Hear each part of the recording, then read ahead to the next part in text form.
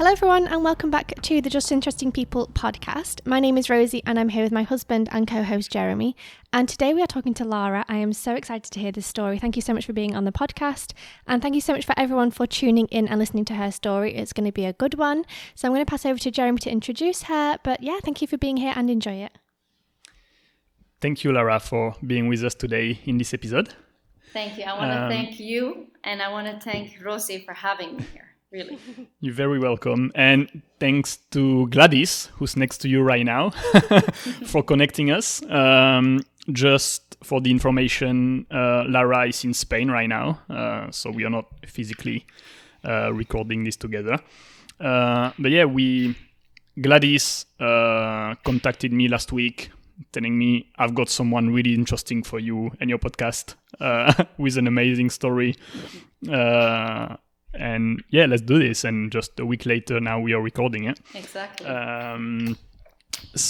Yeah, she told me a little bit about your story, and I was like, wow. So I'm gonna be discovering everything just as everyone. Okay. I'm really excited about it. I think it's gonna be emotional, probably. Rosie is a crier; she cries a lot. Oh, I've cried in many episodes. Yeah. So just I'm sure. No, of course. When it's emotional, you can't control yourself. But yeah, so I mean, let's get started. You know, Let's do that. I don't even know where to start or what to ask you at the beginning. So I'm just gonna let you. Where are you from? Where were you born? Yeah, That's what I want to know. I want to start from the beginning.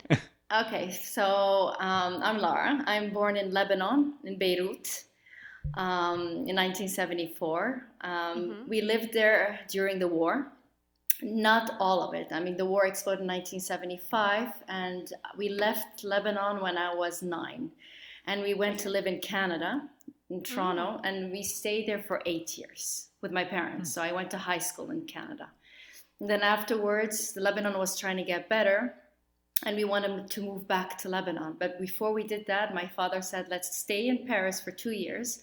You go to university there, before we all head out to Lebanon. So my father used to go to Lebanon while we were in Paris, coming back and forth, organizing everything until he set the house and everything. And we moved 2 years after to Lebanon. So this is in 1994.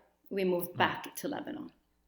And I already have a question. Can I interrupt? Of course. Already. Yes, How was it going from war in Lebanon to Canada? That was very hard. I can imagine it just must be two completely different worlds. Two completely different worlds. I didn't speak a word of English, so it's very difficult for us. The culture was huge, and the thing is, in Lebanon, we used to live in a building, and the whole building was the family. So each floor, a family member lived. So we went from a complete family, strong environment to completely being in Toronto, where we were not isolated, but it's different. It's a different experience. We're not surrounded by family anymore. It's not the building is not with my cousins. We're not playing together every 5 seconds. So it wasn't the same. And then the language was huge.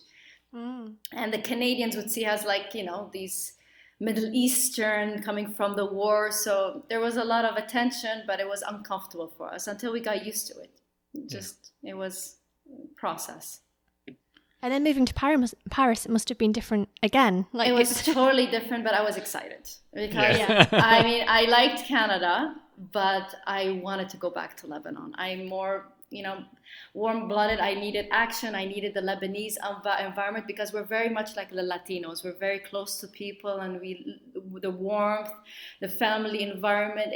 The Canada wasn't like that. My experience, of course, this is my experience. Not everybody's experience is the same. So when we went back to Paris, most of my friends from university were Lebanese. So I started practicing my Arabic again. So I started feeling back my roots. I was excited and I was very happy. But yes, the experience was different. Because in Paris, the life it's hard. You don't have a car. You have to walk a lot. Yeah. It's a different lifestyle. Yeah. And it's very busy and hectic in Paris. But for a university student for 2 years, it was fantastic. I had a great time. I experienced great things. It was nice. I have good memories of it. So going back to Lebanon was, for me, a dream. Like, I wanted to go back. So how old were you when you went back? I was I was 20. I was like in the end of my 19, when I was like at the end of my 19, I was 19 and a half, something like that. Yeah. So I went to university there and I graduated from there. But after the first year of my university, so after the 1 year of me being in Lebanon, I met the person who became my husband. So we were at this party, which was organized by my cousin. He wanted to organize a party for his wife, a secret birthday party. So he invited his friends, and it was like understood through my parents and my aunt that my sister and I had to go to that party because this person, which is my husband, who became my husband, was going to be there, and he had to choose between me and my sister. And I was like, I don't want to go because I already had plans with my friends and we were going to go out. My mom was like, no, you have to go, you have to be seen. And she pushed us to go. And I went by just going, oh, fine, I'll just go and finish with this. That's when I met him, and that's when he was very interested with me. He wanted to see me more, but he was too shy or embarrassed to contact me, so he'd push his sister to contact me. So we'd be seeing each other with like groups of friends, not alone. So I would be going out with him and his sister and her husband and their friends. And this was the whole month of August. Is that normal, like in the culture over there, for a guy to choose between like two sisters, or is that, I don't know, is that, because that for me is like... That was organized by the family? Or? Yeah, it was not organized by the family, but it was like an underlying message where the families want us to meet, because they had discussed this before, where they wanted their son to meet me or my sister. And this was the perfect timing. Like, let's do this, and it will be the perfect occasion where they get to meet each other, and then let's see what happens. Okay, so it's different to like, I guess it's different to an arranged marriage where you meet them on the day and that's the person you're marrying. Whether you like it or not, it's kind of like, we'd like you two guys to meet, and if you get on, that's fine, and if not, okay. Exactly. Okay. It wasn't like forced, but it was pushed. Yeah. So from there on, I met them, and we started going out. He was fine. I enjoyed his company. I enjoyed his friends. And after 1.5 months of us being together, my mom sits with him and me, and she says, you can't see my daughter until you put a ring in her finger. So you have to get engaged.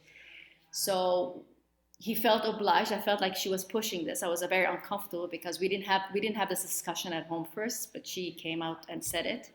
Mm-hmm.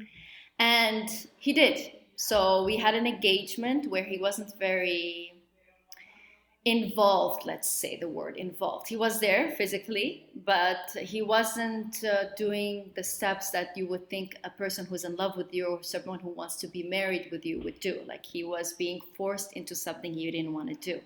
Yeah. At some point, my uncle was like, so we're here for a reason, because after 1.5 hours, nothing was being done. No one has put a ring in my finger. Nothing. No one has mentioned anything. My uncle was like, we're here for a certain reason, so let's get this thing started. And my husband's father said, well, this is not my job to do. If anything, my husband has to do this. My son has to do this.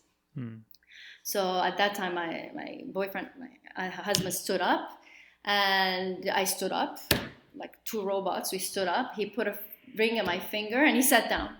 So I was very uncomfortable because I didn't feel any connection. He didn't look at me. He didn't touch my hand. He didn't hug me, or there was no kiss. It was just, very structured, very robotic, the whole thing. Mm-hmm. And from then, really, honestly, I don't remember good times with him. I just feel like it was forced. I didn't want to get married. It took me a long time to decide if I want to do this or not, because I knew that I would have to move to Spain. And it wasn't about the move, because they told me, go to Spain, check the place. If you like it, you'll move. I said, it's not about the country. If I like the person, doesn't matter where he goes, I'll go. I really don't mind. It's just what matters is, like, I just felt I was losing too much just to be with this person. I would lose my family, my friends. I was leaving a life that I loved to go with him, with a person who I didn't hate him. I can't say I didn't like him. I liked him, but I wasn't in love with him. Yeah. It was more forced. Yeah. It's because I had to do this. My parents, my mom, I kept on saying, I don't know. I don't feel comfortable. She says, I don't know what you want. He comes from a same social class. He's older than you. He can support you. So they had certain criteria. He had to pass a checklist. Yeah, to check the boxes.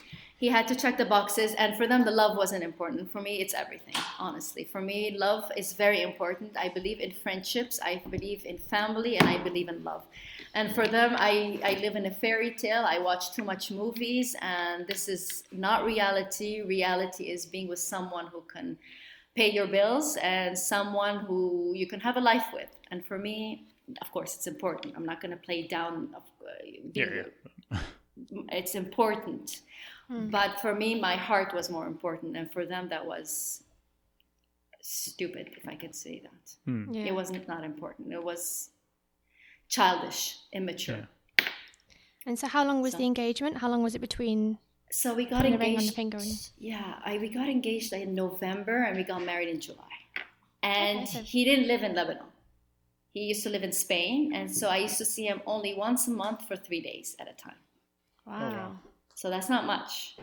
No. And at some point in our engagement, I returned the ring. I said I didn't want to be married to him anymore because he calls me one day and he says like, I found a house where we're going to be living with my partner and his wife and his kids. I'm like, no.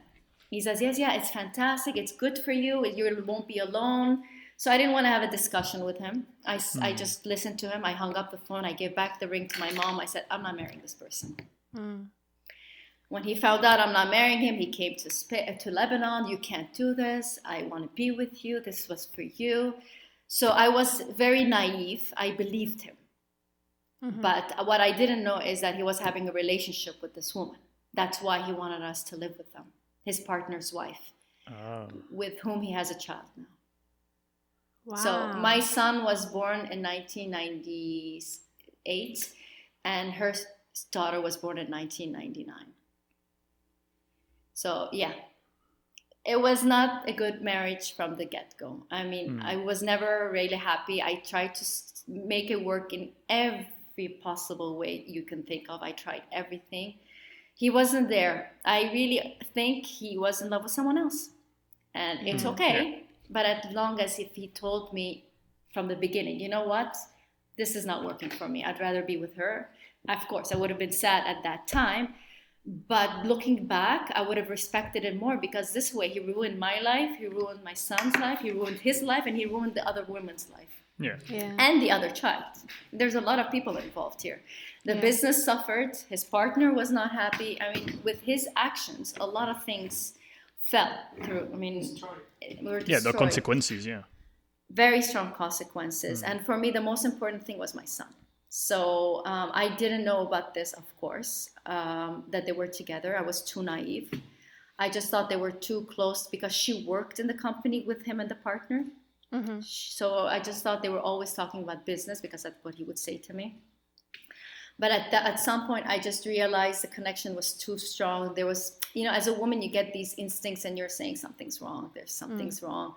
So at some point, I was closing the shutters and I saw him walking in the street with her and the baby, the carriage. And he called me. He was at the office. So already that gave me a red flag. I said, something's happening.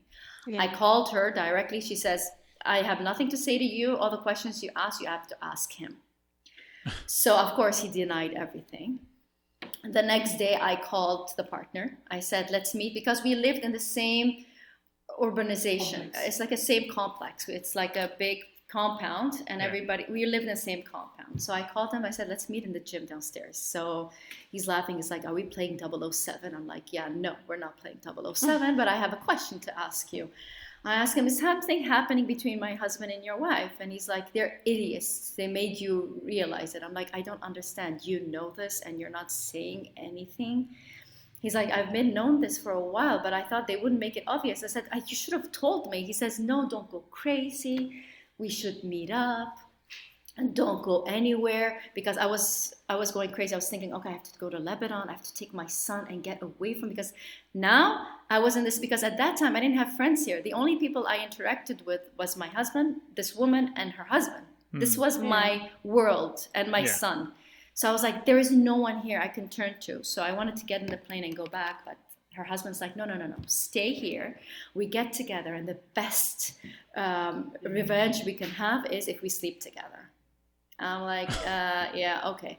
Of course, I wasn't going to go do that. So I was like, the next day I lied. So I said, my father's sick. He's in the hospital, and I need to leave like immediately because I couldn't stay anymore. And I had to come up with a very like urgent reason to leave the country. Yeah. So my husband would understand. So I took my son and I went and I filed for divorce in Lebanon. But the thing is, in Lebanon, the divorce is not civil. It's not legal. I just put it this way, it's not legally. It's the government there. It's the church. It's by church. So if you marry, the people who control it is a church. So if I want a divorce, I have to apply for an annulment. I have to divorce. It's not even a divorce. I have to apply for annulment in the church. There's no civil marriages. Okay. So I had to go through that, which was hell, because the priests were all men. I don't want to talk bad about them because I had a bad experience with priests in Lebanon. They said to me, men are dogs. You have to accept it, and it's fine if they're dogs. This is how they are. We just go after skirts. And then they said to me, wives have to accept what men do. This is the culture. You have to accept it. And I said, I'm not going to accept it. So I went through the annulment, and they would ask me very private and embarrassing questions about my sexual relationship with my husband. I mean, it's not, I don't think it was relevant for the church to know all these details, but they asked. And at some point, which was like 2 months, 3 months within the divorce, my lawyer calls me and she says, we're losing the custody of your son. Because the Lebanese law goes at the age of 7, the mother loses the custody of a child. The children are always the father's.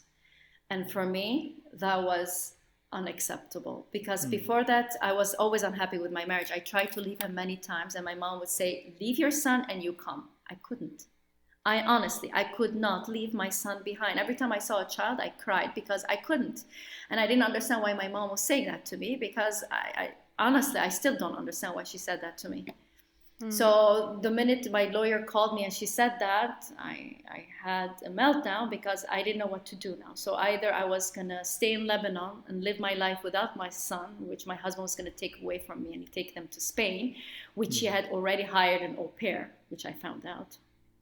Or I would have to swallow my pride and try to make the thing work and go back. So let me just get straight. So from 0 to 7, it's your child, but then after 7, it's the father's child. Is that right? Yeah, because when they're children, the father doesn't have the patience to feed them and bathe them. When they're 7 and the child gets more independent, they're easy enough to look after, and the father takes them away. But my son by that time, his name is Alex. He was 4 years old, and they were still going to take him away because my husband was giving money to the church. So when you give donations to the church and you're a man in a man country, women have no rights. Honestly, zero. Money-wise, economically, children, it's everything goes. It's for the men. It's a man world. So. He suddenly at that time, since he knew I found out I was going to lose custody to my child, he called me and said, do you want to talk and try to make this work? I said, yes. So when I went to talk to him and we came to an agreement, we're going to try to make this work, my mom got angry at me. So when I go home, I find my luggages outside my mom's house. She kicked me out. Because she wanted you to stay in Lebanon? She wanted me to stay in Lebanon. Yeah. So she didn't want me to go back. So I had to go back into that house, which was super uncomfortable because the house was his parents and his sister, and they were all there, and they all hate me. Because for them, they think I said lies and I was embarrassing the family, which wasn't true.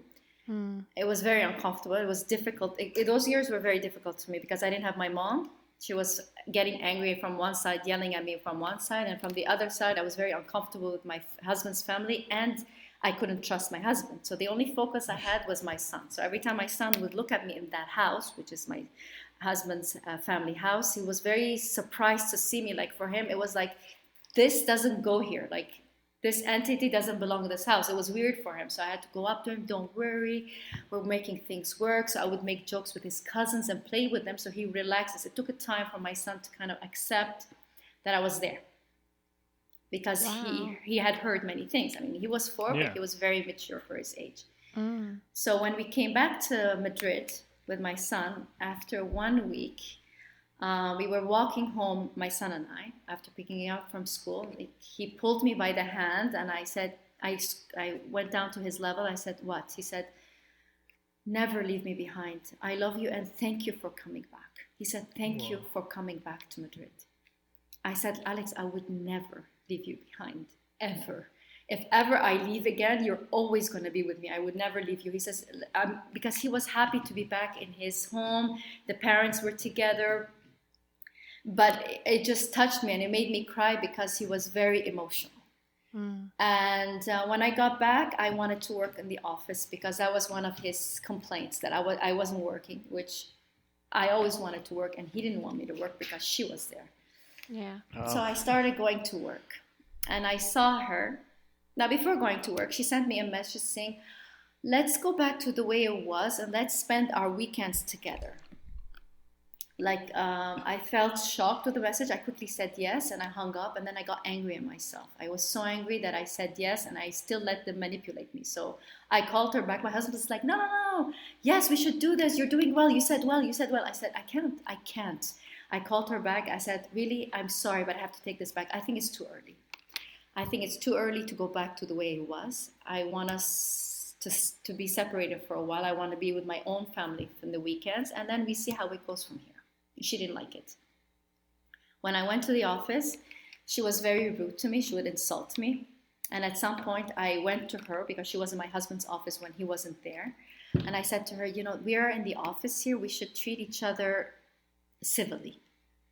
Respectfully. Let's put everything aside. And this is the workplace. Let's not insult each other. And she turns to me and she looks at me and she says, in French, she said, I control your life, I control you, I control your happiness, I control your existence.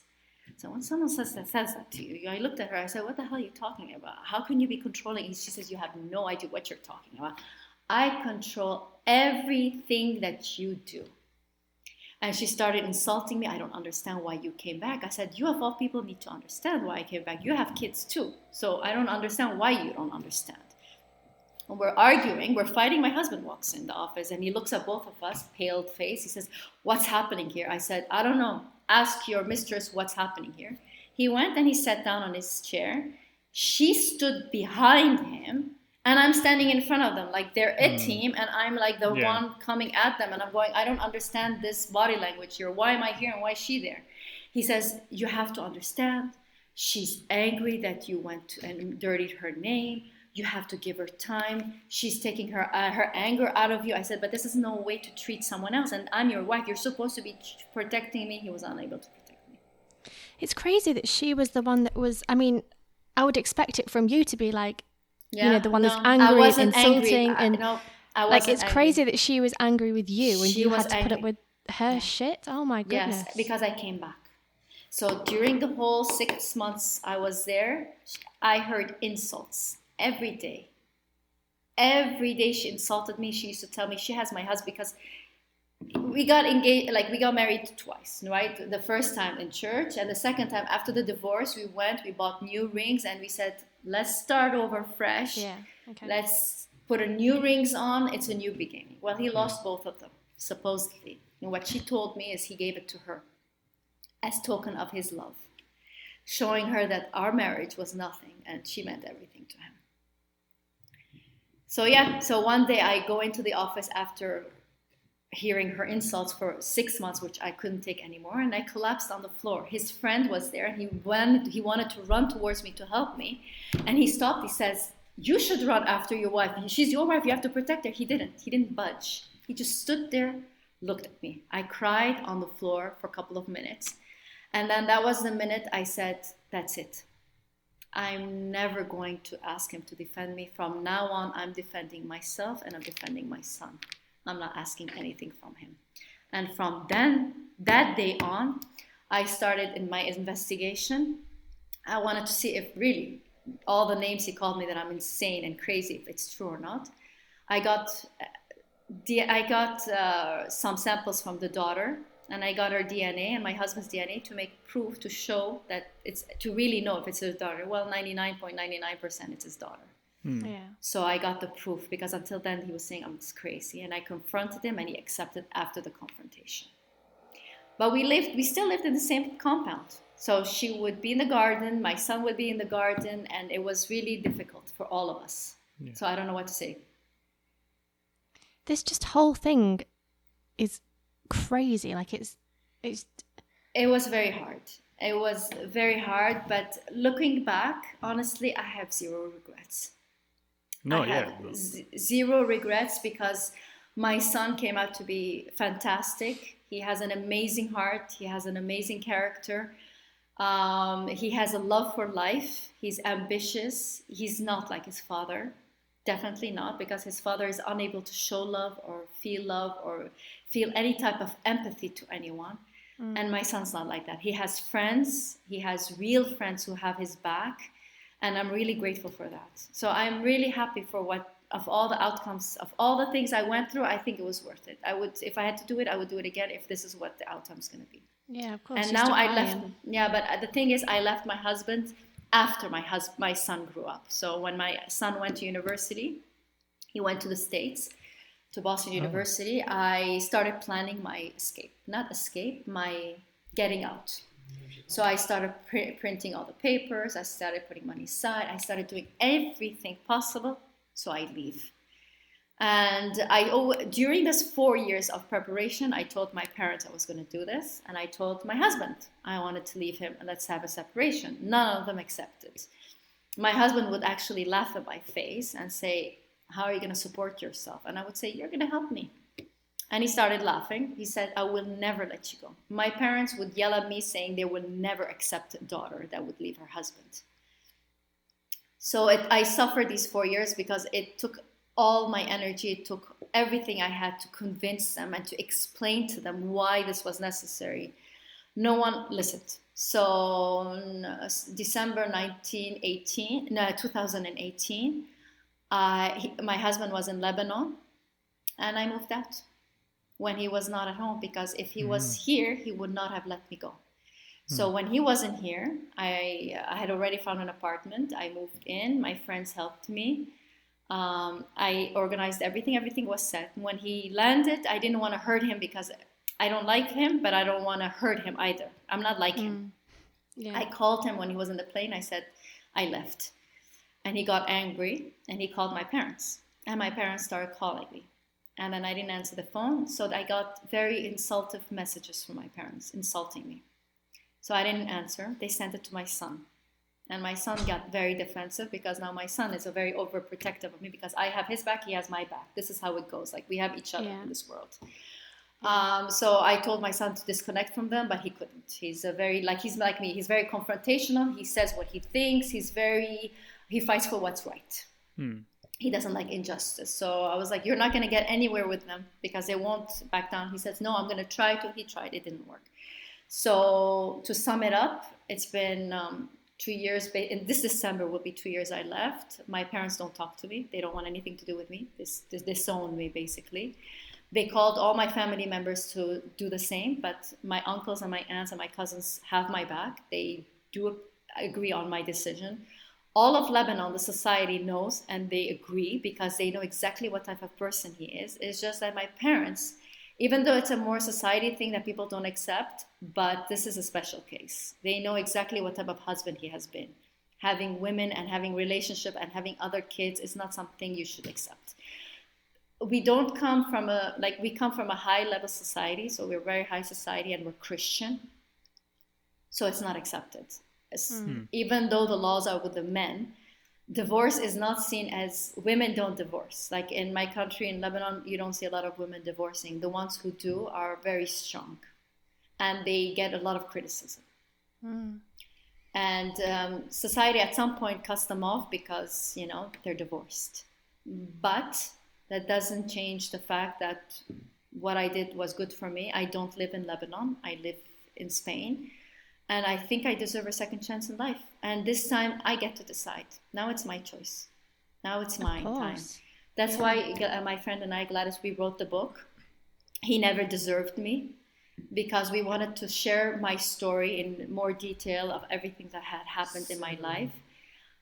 We wrote it under a pseudonym name because I come from a very, very private family where we don't talk about our problems. I know I'm doing this, but this is out of my box. It's like out of my comfort zone. This is not what we do generally. But I think it's important for women to know that they're not alone, that most of us are in the same situation where we have to do what our parents do, because our parents always want to live their lives through us. Yeah. And I think it's not important. It's not necessary. Everybody's life is theirs. They get to decide their own. They chose their lives. Now it's time for us to choose ours.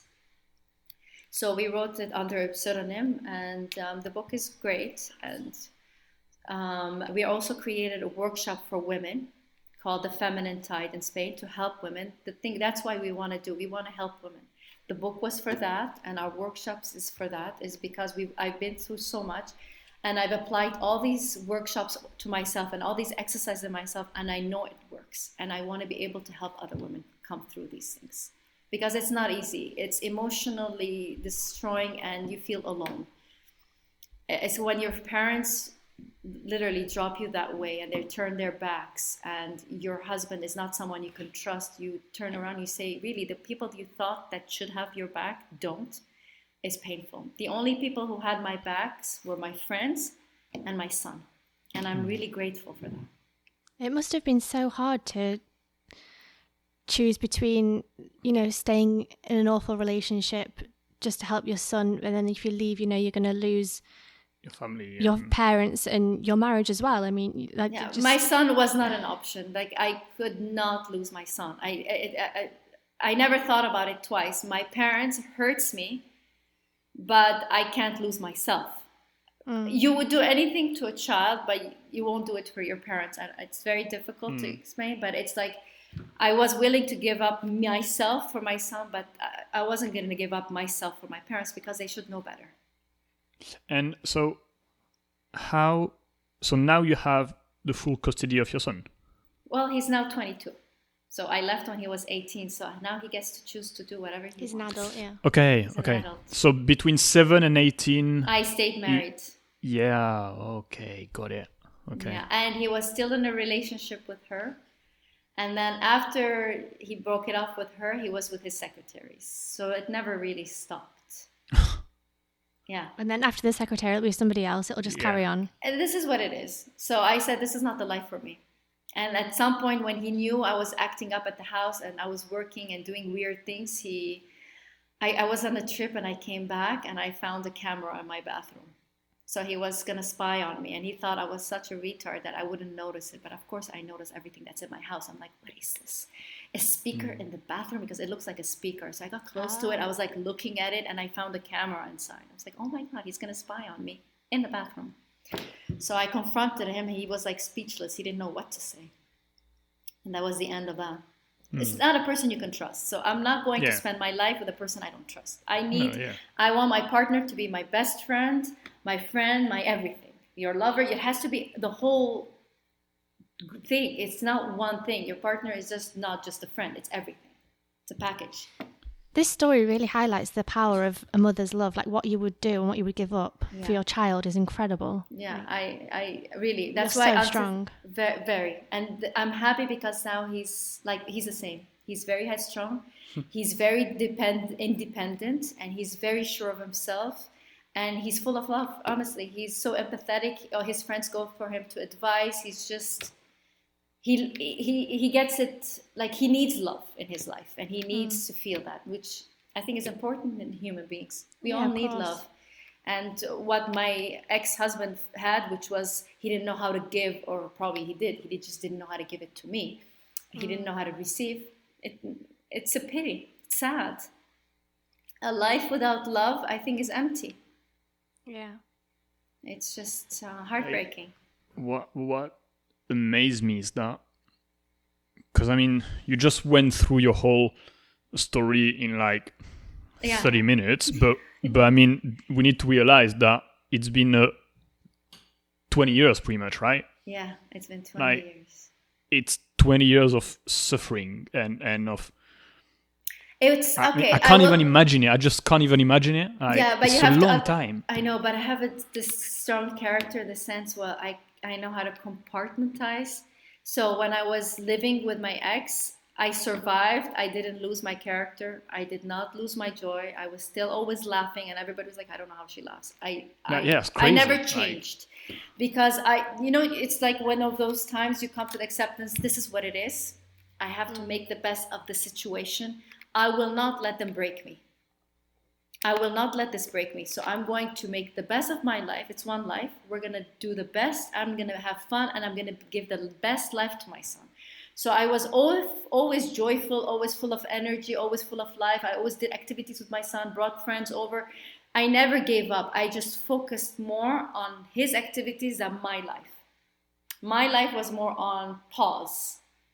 And when he turned 16, 15, I said, okay, now I need to regain what's mine. I need to focus more on my friendships. And because I knew that now, especially at the age of 15, 14, they're like going out more with friends. So you have more time to yourself. So I started to adjust the time to me. More exercises, let's do this, let's do activities, let me go out with my friends. Because by that time I was always, because in my society, it's like you don't leave your husband at home. You have to stay at home. If he's at home, you stay at home. I started going out at night with my friends. If they wanted to go to dinner, girls' night out. Not exaggerated, but I allowed myself that luxury, let's say. So, yeah. But I like suffer. I didn't suffer. Happy, I wasn't happy. I was in numb mode. I was sad a lot. But I would brush it aside. Compartments. Yeah, but I mean, don't diminish it, because, like, no, but I mean, like, it is amazing. Like, I'm pretty sure that 99% of people, like, you can take a certain amount of punches, and you can be hurt a few times, but 20 years is a long time. And, I know, but and I think most people would have gave up. Yes, but I'm a fighter. But but it's a long time to fight. It's amazing that you've kept it inside you. You kept the fire inside you somewhere. But that's the character I have. That's how I always was. Like in the beginning, he used to hit me. Once he hit me in front of my son. He punched me in the stomach. And my son started crying, so I had to carry him. He was 3 years old. So I carried my son. I was making him like relax because I was in pain, but I was making my son calm down from crying. I was telling my husband not to touch me anymore, just to get away. So after that, I started defending myself. I used to push him back, and if he hits me, I hit him back. So he stopped hitting me. But I would be very in his face. I would never. That's what also, if I may say, it also helped me survive is if he does something, I would voice it out. I don't stay quiet. I don't swallow it. Like I voiced exactly what I didn't like and what I didn't appreciate. I mean, sometimes it takes us to arguments, but at least I wasn't being diminished. I wasn't being submissive. Yeah. Yeah, and this way, I guess, you didn't let him take control over you, everything. No. You're fighting back. You are your shield, and he was like, he never come in. I'm gonna take it. And yes, I mean, he never had control. He probably thought he had control because I had to stay. I stayed because it was my decision to stay for my son. So it's two different things. But he could take it as the way he wants. Now we're in a divorce process again in Spain this time, not in Lebanon. Again through the church, and let's see what happens. It's an annulment. If it happens, it happens. Great. If it doesn't happen, the worst scenario is I can't go back to Lebanon. Because when you go to Lebanon, I'm still married to him. Since the church controls the whole marriage thing there, I would still be married. And in Lebanon, there is not rule, but men control the women's comings and goings. That means my husband can put my name at the airport and I would never be able to leave the country. So I can't go back to Lebanon as long as I'm married to him, unfortunately. Oh, wow. Yeah, a very modern country with very old rules. Wow. Yeah, so that's the downside. But In Spain, I'm not considered married because he never legalized it. Yeah. So I can live my life the way I want to live it. And that's it. I have my apartment. Yeah. So I want to know about your life now. How because like when you were in this situation, I guess you met people, Spanish people in Spain, and my friends are friends but my main friends are not Spanish. My main friends are like Latinos.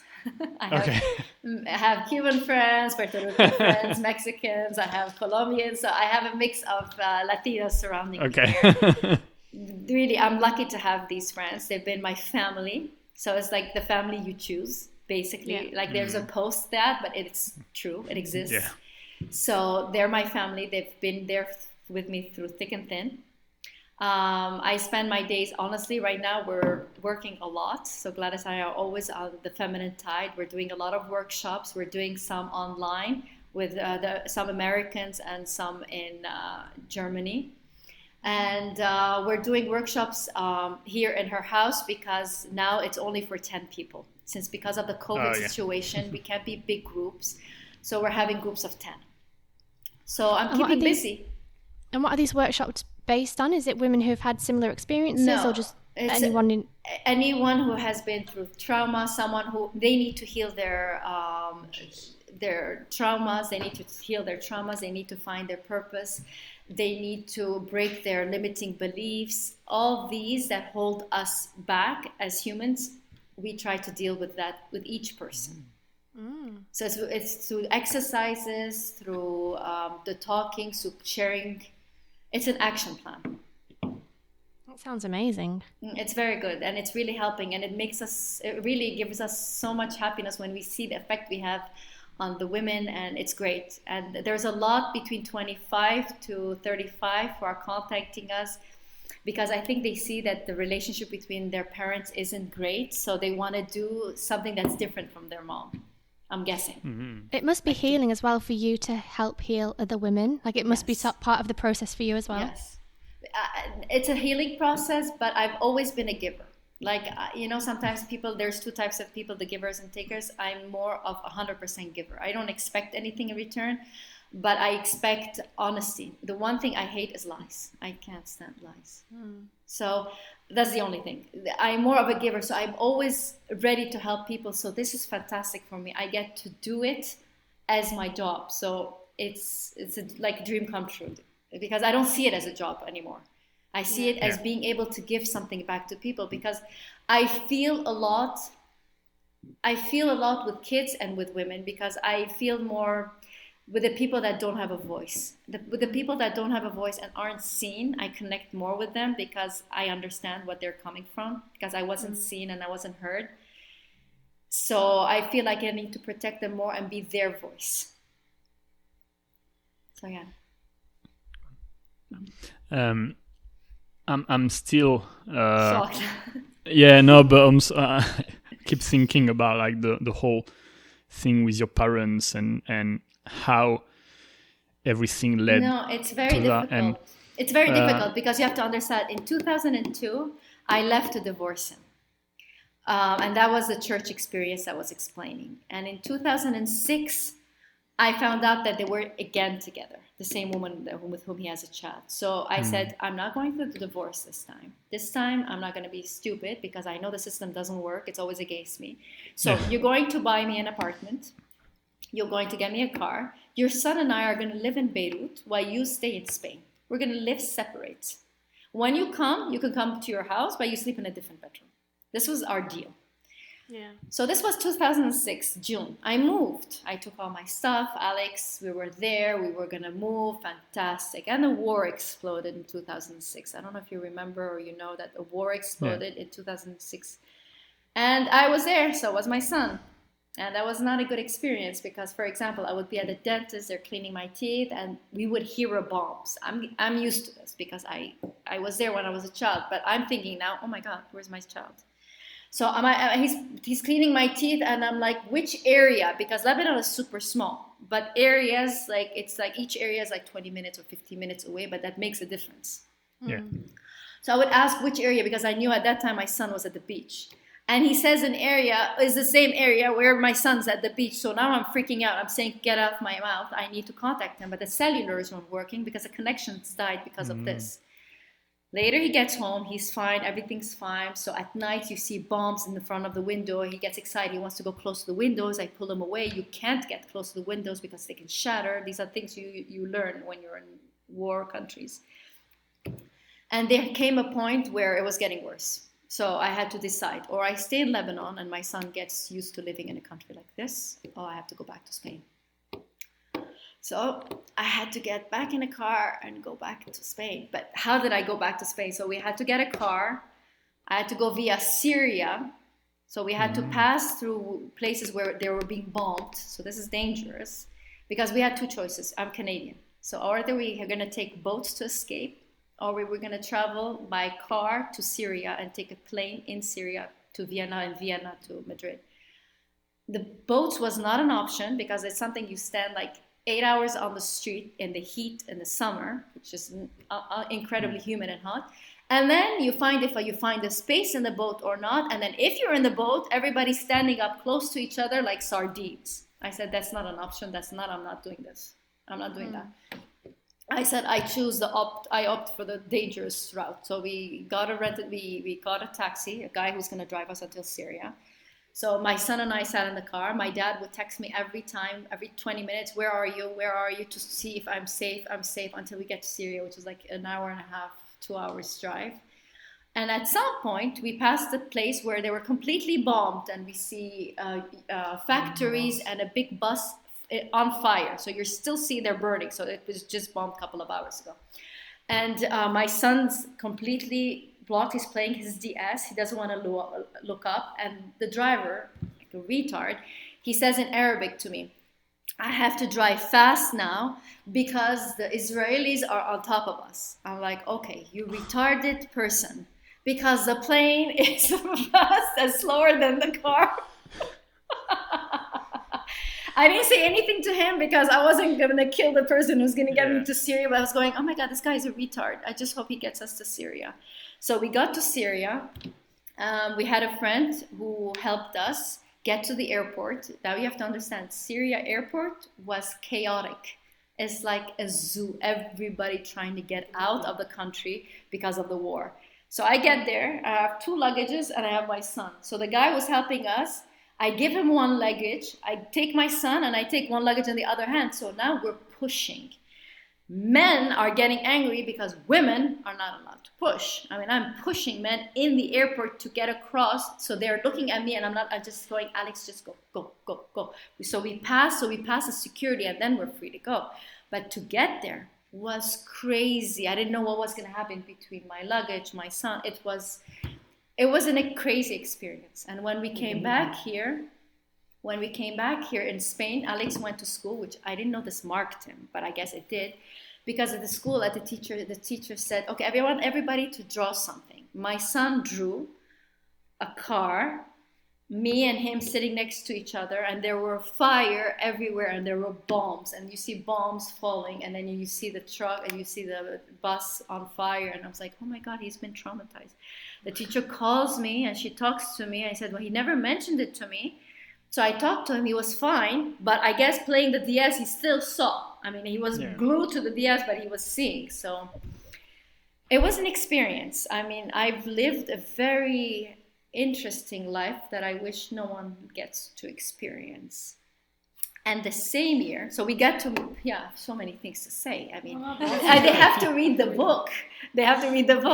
Yeah, that summer my son was attacked by a Rottweiler also. I mean, I don't know what to say. I had 0 nerves. I had no nerves. So the dog attacks my son. I run to my son. The dog runs away, and now he's coming back. So now the dog's running towards us, going to attack my son again. So I stand in front of my son. My son's in front of me. The dog's behind me. So the first person he's going to attack is me. I'm looking at my husband screaming, this is my only son. We have to protect him. So he stands behind my son. So I'm standing in front of my son. My son's in front of me, and he's behind my son. So as the dog attacks, first it's me, then it's Alex, and then it's him. So it's fantastic. So he's protected. So the guy gets to pull the dog away, and then we take Alex to the hospital, and all his face is blood. I don't know where the blood is coming from. I'm going crazy. It was a year from hell. I don't know what to say. The things I had to live with. They have to read the book. I don't know what to say.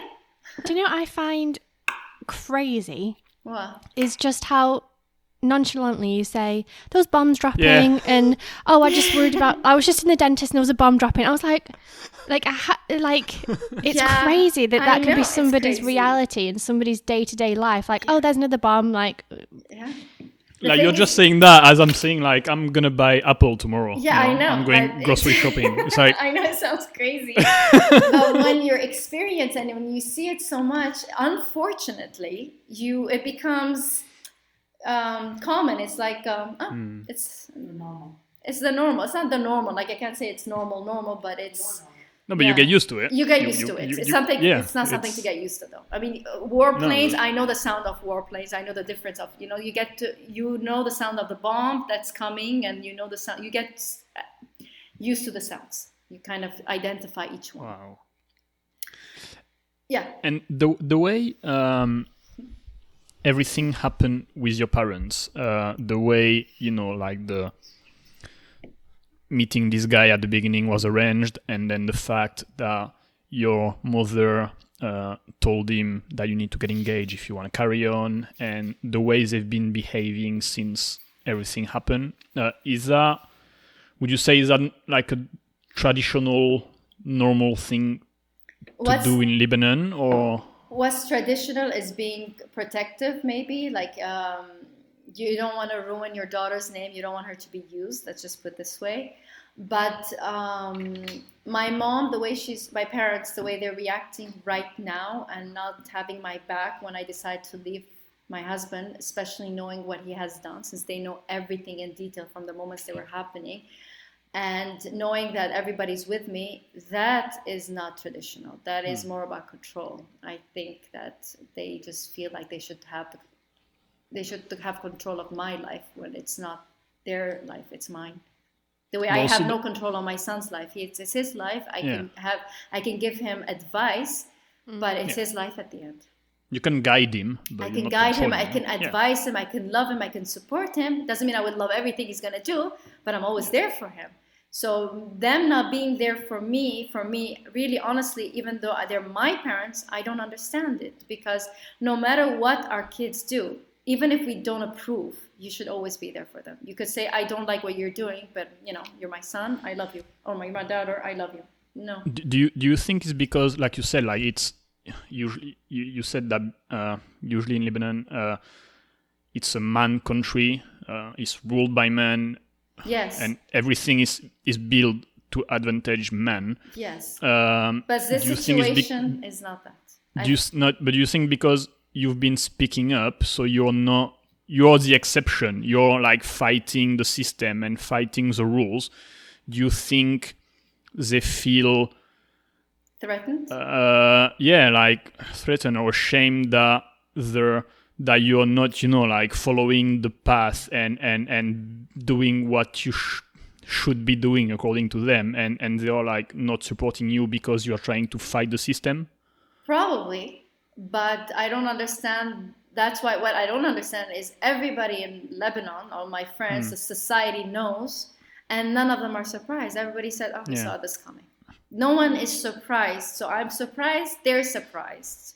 Yeah. So let's just say the society is going, oh my God, I can't believe she's doing this, it's not done, then I understand that reaction. Right.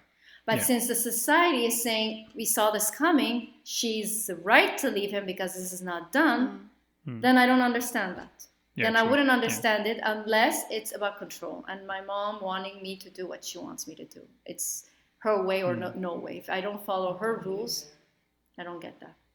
Yeah. But also, the fact that they because she wants me to live in, she said to me, you have two choices. We know you're not happily married. You know, you don't have a good husband. We give you only two choices. Either you stay with him and you stay married, or you move back with us and you live with us. And for me, honestly, both were not choices. I will not live with my parents. Do you want to cut your right leg or your left leg? Yeah, basically. Like... It's like, I want to keep both legs. Yeah. So honestly, I didn't think I had a choice. It hurts. It still hurts. I'm still working on it, but I'm much better. I let them go. Like, I still love them. I will always love them, but I don't agree with what they did. I don't understand them. I don't need to understand them. I just let them go accordingly. It's okay. I just wish them the best. I want them to be happy, which honestly I don't, because they look for drama, and this is one. They create drama. So you said you had a sister, right? I have a sister. She lives in Canada.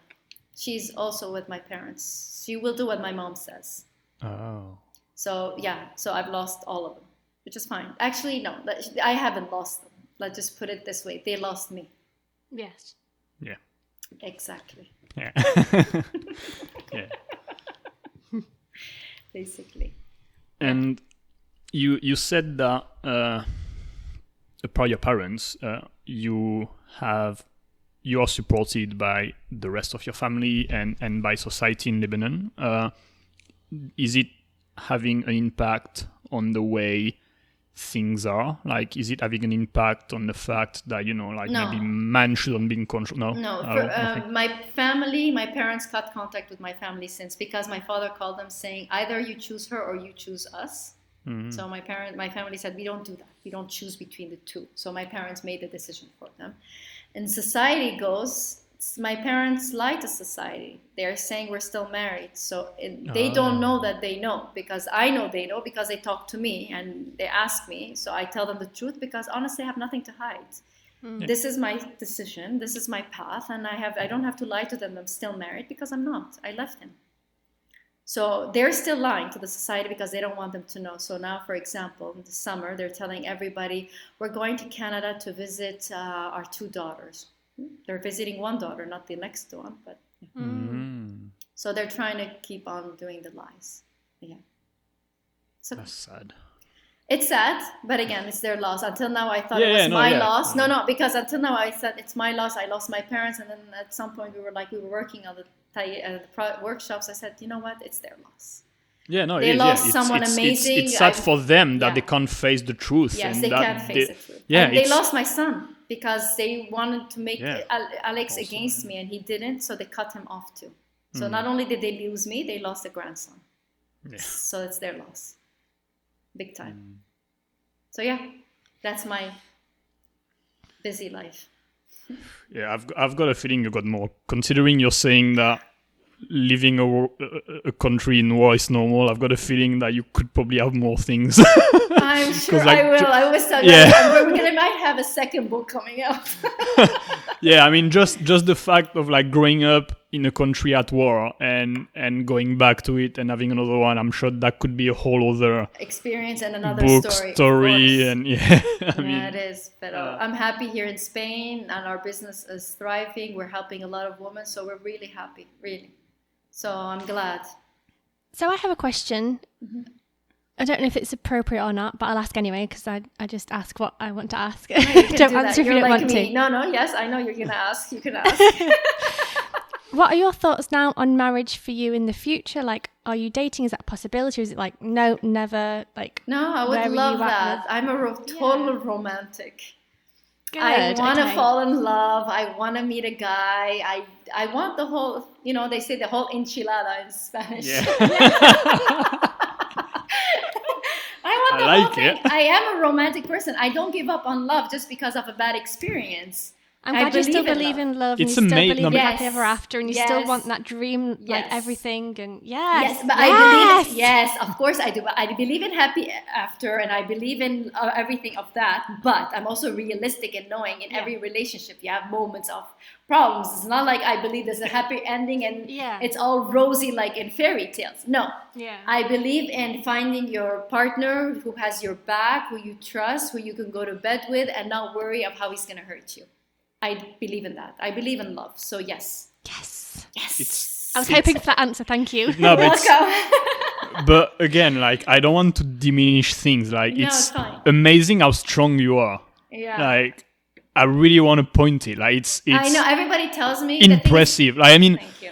how many women do you know that usually, you know, like after a bad experience with a man, with like a man being unfaithful and trust issues, and I mean you have way more than that, but just that. I know. Like how many women like struggle and can't even trust a man anymore in their life, you know? They get hurt easily. Yeah, and I mean you had 20 years of deep shit. Like I mean it's not just unfaithful, it's the whole to be betrayed by your parents and your husband. Yeah, so it's a and betrayal in all levels. And you still believe in love, and you're still willing to trust a man, and it's I mean, because I have a lot of love in me, so I know it exists. Just because some people don't have it doesn't mean a lot of people have it. Like you know, some people have it, some people don't have it, and I chose, and I ended up with someone who didn't have it, but I do. So I believe, like me, there are many out there, and I will hopefully one day meet that person. If I meet that person, fantastic, and if I don't, also fantastic. It's okay. My path is this. I will have to accept it. Hopefully, I do. You are so incredibly strong. Yeah, you are amazing. Thank you. I mean, thank you so much. Girl power. Girl power, exactly. But thank you for having me, and thank you for listening to my story. Tell us more about the book. What's the name of what's the title? The title is where we can find it. Amazon has it, and it's called He Never Deserved Me by Ariana Mansour. Yeah, I'm gonna link it in the description so everyone can get so it. Much, Jeremy. Yeah, Thank you I didn't have time to read it because that was like in 3 days, not. so it was like 300 pages. So I can't read it, but I'm gonna read it for sure. Yeah, I wanted to read it for the interview, but it was too short. No, I know it's okay. Don't worry about it. But thank you very much. And now we also have the workshop, The Feminine Tide, so they can find that too if they want to follow us. Yeah, I'm gonna link everything. Instagram? So. Yeah, in Instagram, it's the.feminine tide. Okay. Yeah. But I want to say one thing before I go. If Alex is going to be listening to this, I want him to know I love him loads, and I will always going to be by his back. I will never leave him, ever. Okay, just want you can tell your love for him is so strong. It's incredible. Yes, Where is he right now? He's in Boston. Oh, okay, so he's still in the US. He's still in the US. Yeah. Okay.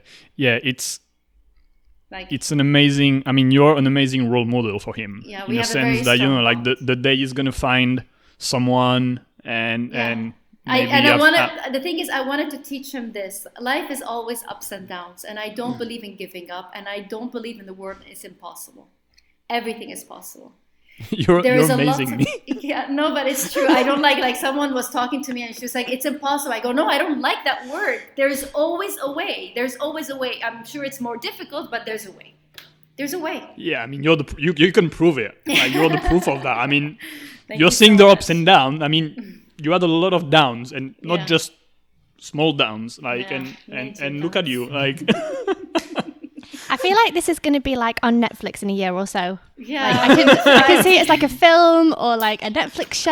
I hope so. I really hope so. I wouldn't That'd be say amazing. no. That would be Who great. would play you? Honestly, who would you choose? We've talked about it a lot. What was her name? Mila Kunis. Mila Kunis. I want Mila Yes. Kunis to play me. I yes, love her. good choice. She's she's exotic and I like that. She's different. Yeah. I need to play her. But I don't know. I would love this. Let's see what happens. yeah. But thank you very much. Thank you so much for being here. And Thank talking you to so us. much. It was great meeting both of you and doing this with you. Yeah, It's a that was fantastic show. What fantastic. you have. Thank what you. you're doing is amazing. So yes. What you're doing is amazing. Yeah, I mean, Thank Wow. you. The fact that you want to help other women and Yeah. like share your story and empower women and, you know, show that you can take your life into your own hands and Always. you decide your... Yes, it It's is just in the our whole hands. thing It's a is just- decision. It's a decision. It's a decision Yeah. away. It's I've as got easy one as last that. question I just Yes. thought about. Like, so, I mean, you're doing workshops to help women in general and everything. Yeah. I'm really ignorant about it. Is there a strong Lebanese community in Spain? Like, there is. other women like you that you could help in your specific situation, maybe like yourself? Lebanese in my sister. When I came to Madrid, I asked if I wanted to be surrounded by the Lebanese here. But what they told me is here the Lebanese are not very much together. Everybody's dispersed and they're more integrated. Okay. But honestly, I'm happy being how I am, being a variety of friends. I don't want to be. Yeah, no. No, but like, you could be leading the way for, yes, Lebanese women I can. to get the freedom. I can, but I don't want to force anyone to do anything. At the end of True. the day, it has to be their decision. If you make them do it, they won't, and they won't That's accept it. There's a lot of women not accepting that they need help, or they're not willing to do it. So I'm only wanting to help the ones who reach out. I don't believe in forcing. So yeah. So true. sorry. Well, thank you so much for being on this Thank you episode so with much us. for having It has us, been honestly. incredible. You guys I are cannot amazing. even explain. No, you're amazing. Stop. You listen. Yeah, just listen. You are amazing. You're incredible. You're strong. You're powerful. You're just Yeah. amazing. Well done for everything Thank that you you put so up with. much. Well done for loving your son as much as you love him. It's incredible. Thank you so much. Thank you for writing the book as well. Look forward to reading that. Thank you for being here. Thank you so much for everyone for listening. We really hope you enjoyed this episode. If you did, go and find her on Instagram. Find the book on Amazon and read it. Go and leave her reviews. Go and show her some love. Tell her how incredible she is. I think she needs to hear it because she keeps trying to throw it back at us. But no, you take it all. I know. Thank you so much, guys. And thank you for listening. We will be back next Wednesday with a new episode. Thank you for tuning in. And yeah, we'll speak to you soon. Yeah, thank you guys.